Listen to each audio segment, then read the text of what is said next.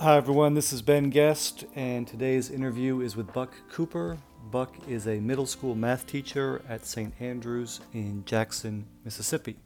And today we talk about the behind the scenes stagecraft of teaching, how leading a class discussion is like playing Tetris, seeing kids as the best version of themselves, The Wire Season 4, and our love of whiteboards. And at one point in the conversation, Buck said something that really, when I was re-listening to it as I was editing, made me sit up. He said, children are being sorted into their places in the economy by the schools they are able to attend. So I think you'll enjoy this conversation. Also, at certain points, Buck has a dog in the other room. You'll hear a little bit of barking. Enjoy. Mr. Cooper, thanks for coming on. Thanks for having me. Okay, so you graduated high school in what year? 1995. So the first question I always ask is 1995, senior year, what music was Buck Cooper listening to? I was a bench warmer for the varsity basketball team at my high school alma mater, and we came out more often than not to Iny Kamoze's Here Comes the Hot Stepper. And we had a fight over Thuggish Ruggish Bone because half the team was like, no, that's too slow. And half the team was like, no, that's perfect. So Bone Thugs and Harmony, Iny Kamoze. And then there was an Ice Cube song. And all I can remember, I think it was, all I can remember is Tadao was the sort of like the refrain, but the song, the name of the song had nothing to do with that. So I was listening to a lot of mid 90s rap music that's like the height of rap music as far as I'm concerned. So Love it. I also love the idea that like songs and song titles, sometimes there's a complete disconnect. Like anybody that knows me well knows that I love the song Dilemma by Nelly and Kelly Rowland. But if you right. listen to that song, like if you just listen to the song without knowing the title and then tried to brainstorm the title, you would get to like brainstorm idea 900 million before you hit Dilemma. Is the word even in the song? No. It's a I'm crazy over you, even when I'm with my Yeah. boo. Is that yeah? Yeah, it No, should I be don't. I'm crazy over you or crazy over Right. you, something like that would be the perfect title. Okay, so you're now teaching at your alma mater, and the question I want to start with is how is teaching different from how you thought teaching would be? So the only part of teaching that you see when you're a student is basically like seeing the game when you follow a sports team or seeing the stage production or the final cut of some piece of theater or a movie. So what you don't see is everything that goes on behind the scenes to make that very public thing happen.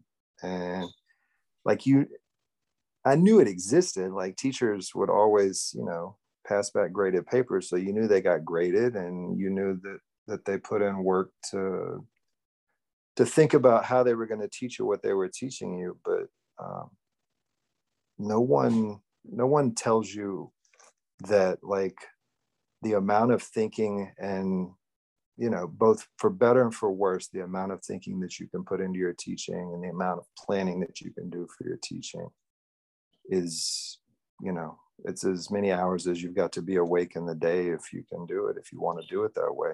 And the sort of flip side of all that work is like with a lot of different pursuits, the easier it looks, the more work happened behind the scenes.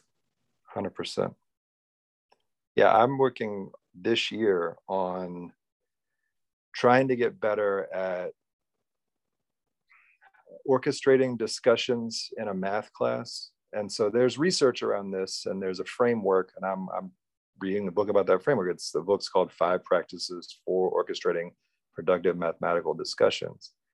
And the framework is like plan what you want to teach, and then plan the problems that you're going to use to teach it, but then anticipate the answers you're going to get, work out how you're going to respond to those things that you can anticipate, and then in the moment record as your students are working through the problem the ways that you see that they're going wrong that look like they might be productive, and the ways that students are answering and that maybe you didn't anticipate.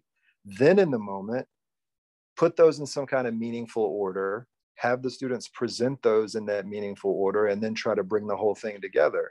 Well, some of that is great in the moment stuff, but some of it is, you've got to actually be able to think about a single really good math problem in a multitude of ways. And it's going to look easy in the moment because you're going to know exactly the way you want to proceed with the conversation. And ideally, the conversation feels seamless to the students, but it also feels like it's giving them some greater understanding of math. But there you are, like you've done all this work and decision making that they never have access to, except through the finished product. It's like Tetris on steroids. 100%. Yeah. Like, are you gonna get a box? Are you gonna get the L-shaped one? Like, which response are you gonna get that then dictates how we build this structure going Absolutely. forward? And you fail in that situation, it's not just like you get to start over. Like, you've got to work back on helping somebody understand something where you already helped screw up their understanding of it. So there's some stakes there. And I think especially with math learning, a lot of children have had trauma around math learning. A lot of parents have passed on their trauma around math learning.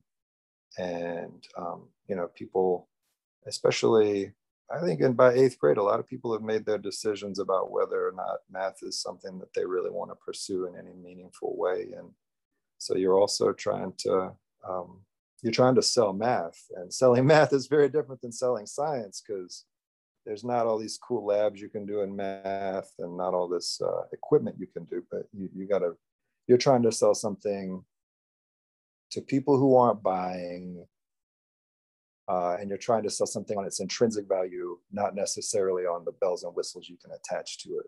And that's a hard sell. I heard teaching described once as you're selling a product to a customer that absolutely does not want to purchase this product, but is legally required by the state to do so. This is true. So back to the idea of how actually teaching differed from what you thought about teaching. What are the keys to having an engaging, productive classroom? I think the number one key, there are a lot of them. For me, the one that lines up most with the thing that brings me joy is you better be a person who is ready to meet, fall in love with, and lose a group of children 9 months every year. And if you can do that, if you can find yourself, I think, essentially loving your students for that time that you're together, if you can find something in each and every one of them that is a way for you to see them as more fully human, then all of the other things fall into place, because you then know when to respond in what way to how a child responds to what you're teaching. And that's hard, right? Like, I don't want to belabor sports metaphors, but the longer you do something, the more the game slows down, the more clearly you can see it. And I can vividly describe to you, like, the first days of my first years of teaching were all whirlwinds. And I was trying to be somebody that I wasn't. But the real takeaway is I was fully in the moment, but I couldn't see the moment, because there was just so much going on and so much that to think about. I think the longer you do the work, the more you can start to see people for who they are, or at least the best version of them that you need to try to attach to. The more you can see that, the faster you can see it, and the more you can use that to do the work. And also just use that to be satisfied by the work. Because if you don't like children, why would you spend, why would you spend a third of your life for months of the year with children? I mean, the only absolute is, for me, right, is I'm trying to treat people's children as humans, right? Like, that's the absolute. Everything else is, I'm learning about you, I'm responding to you, you're responding to me. All that requires thought and patience and concern and knowledge and wisdom born of experience.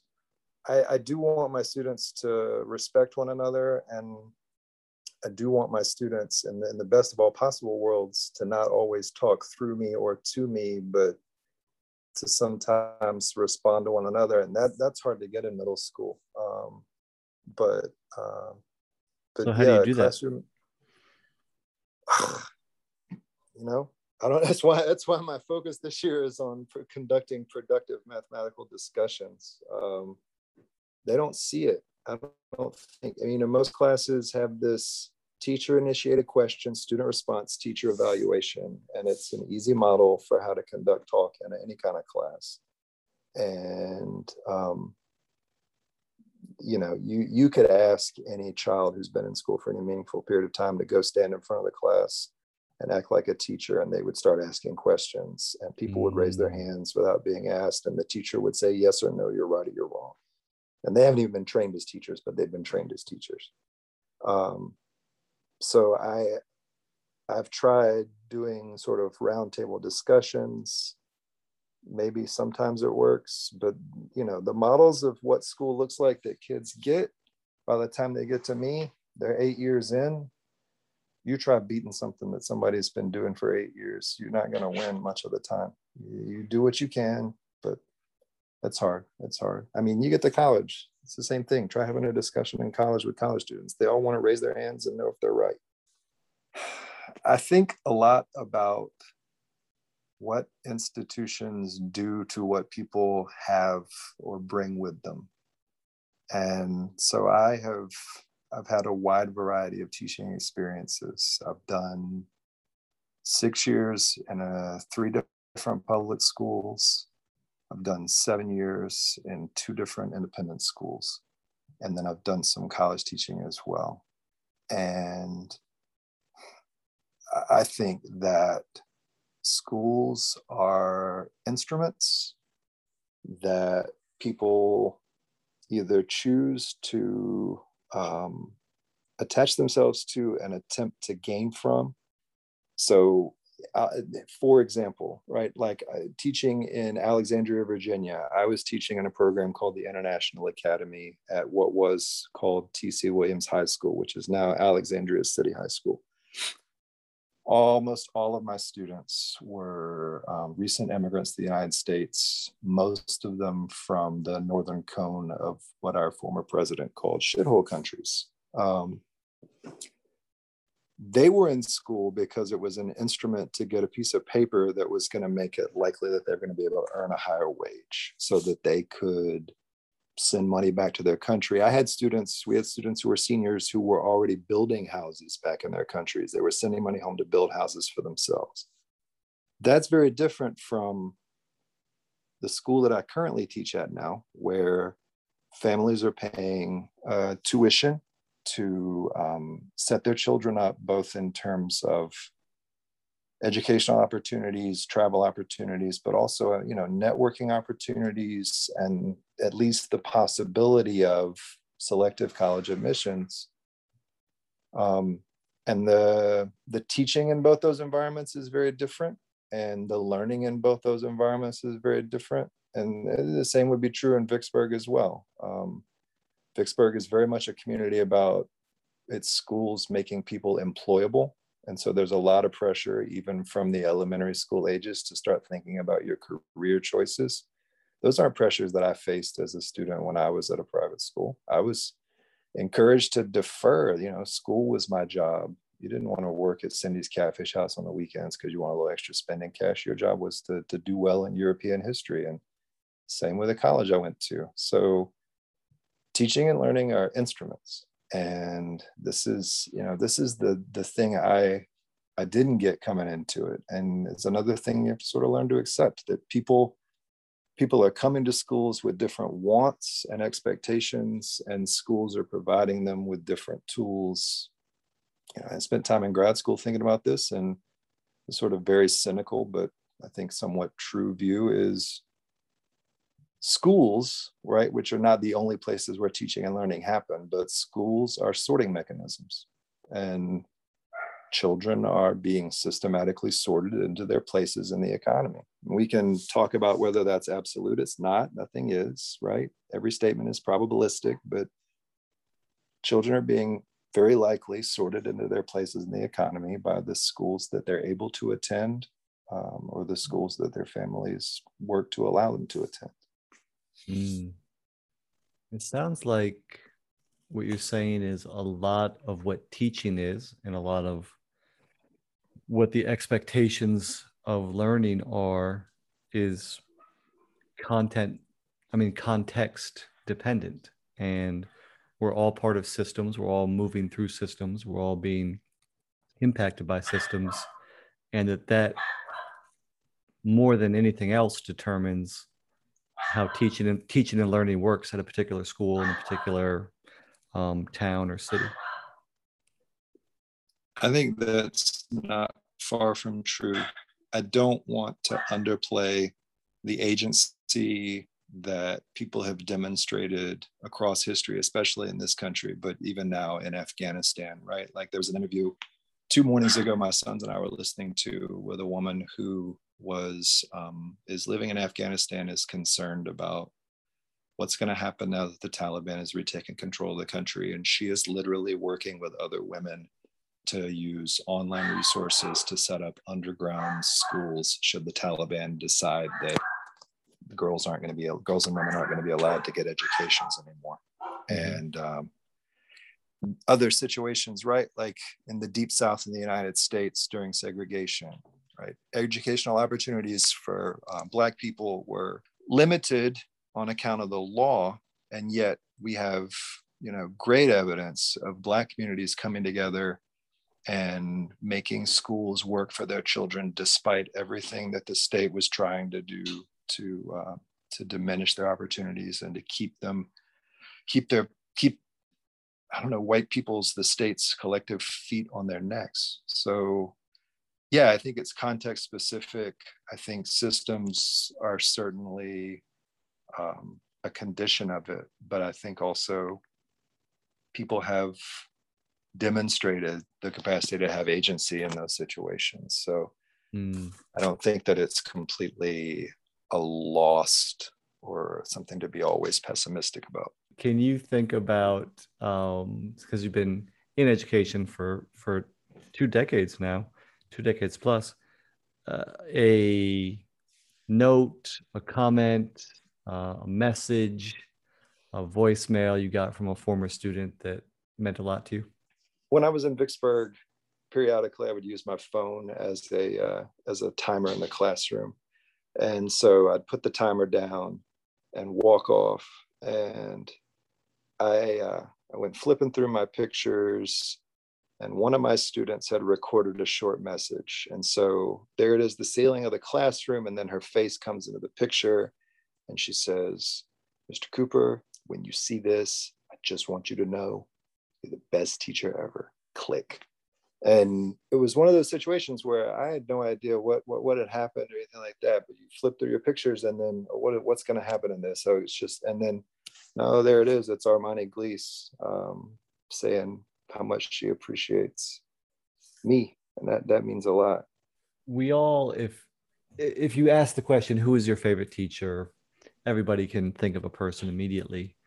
When you think of some of your favorite teachers, now being a teacher, has your assessment of them as a teacher changed, either for the better or for the worse?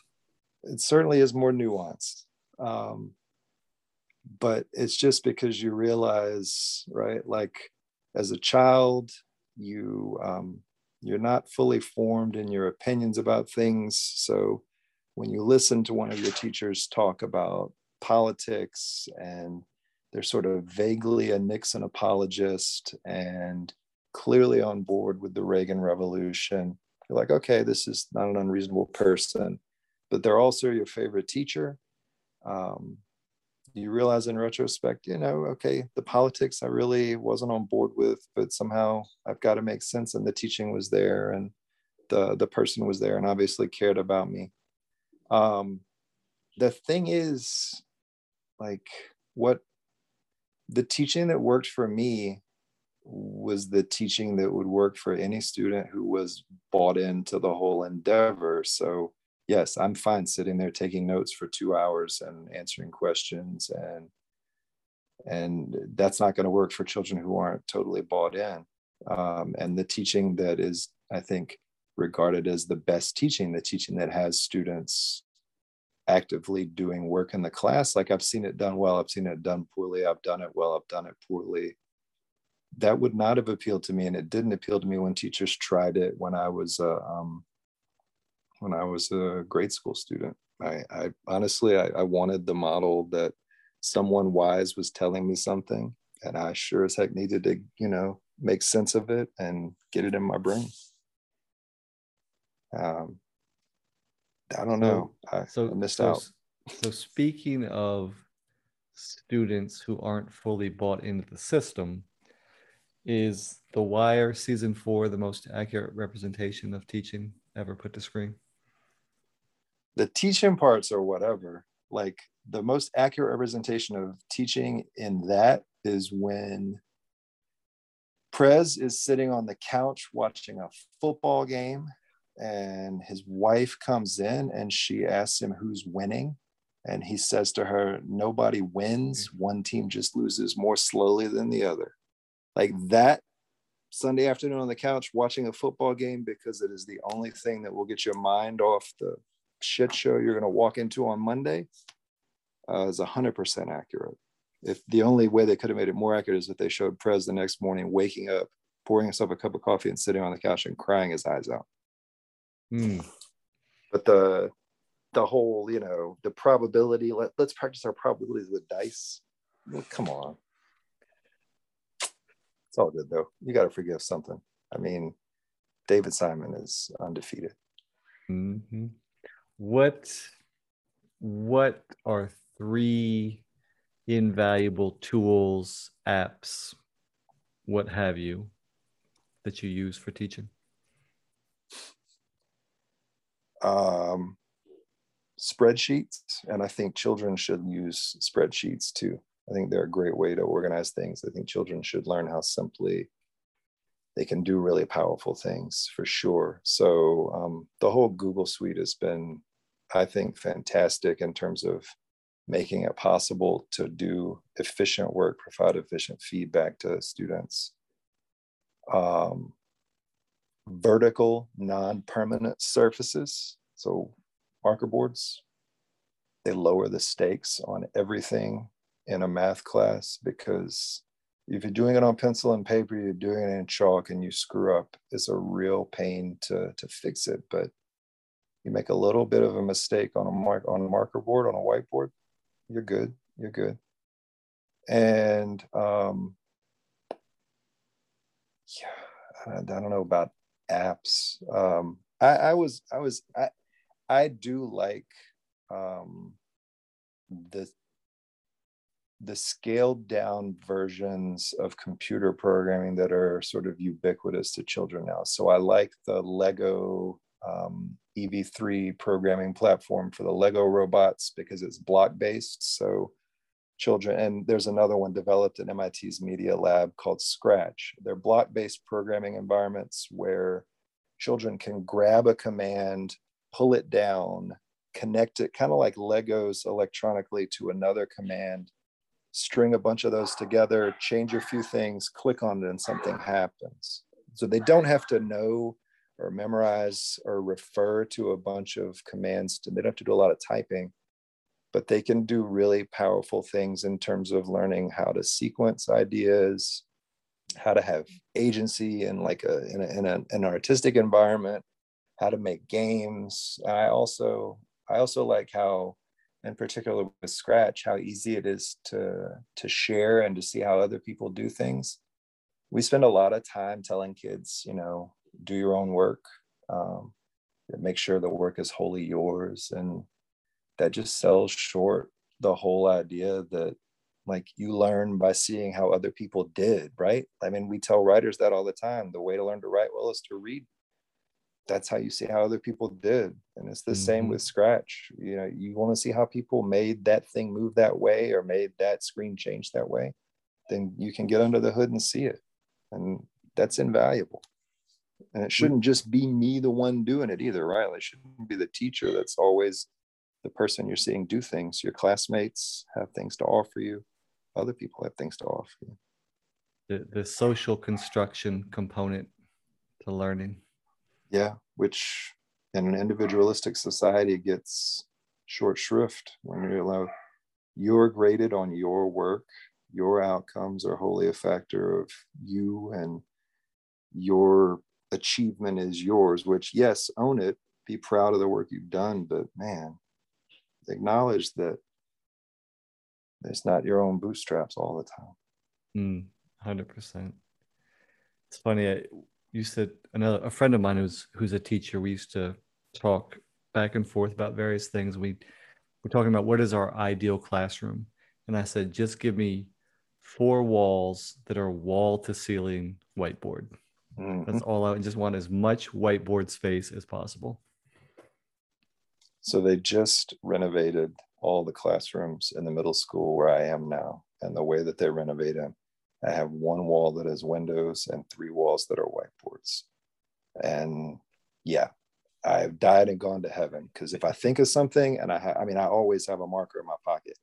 If I think of something I need to remember, there it is. If I'm talking to a student and we need to talk about something, there it is. Like, it's glorious. It is. You are 100% right. How many different color markers do you have? I only like to have the students work in one, so they work in anything other than black, and I work in black. Nice. I mean, I have others, but yeah. All right, sir. That's all I got for you. Well, I enjoyed it. That's good stuff. As always, thank you. Yeah, thank you. This has been Ben Guest. You can find all of my work at benbow.substack.com. That's benbow.substack.com. Have a great day.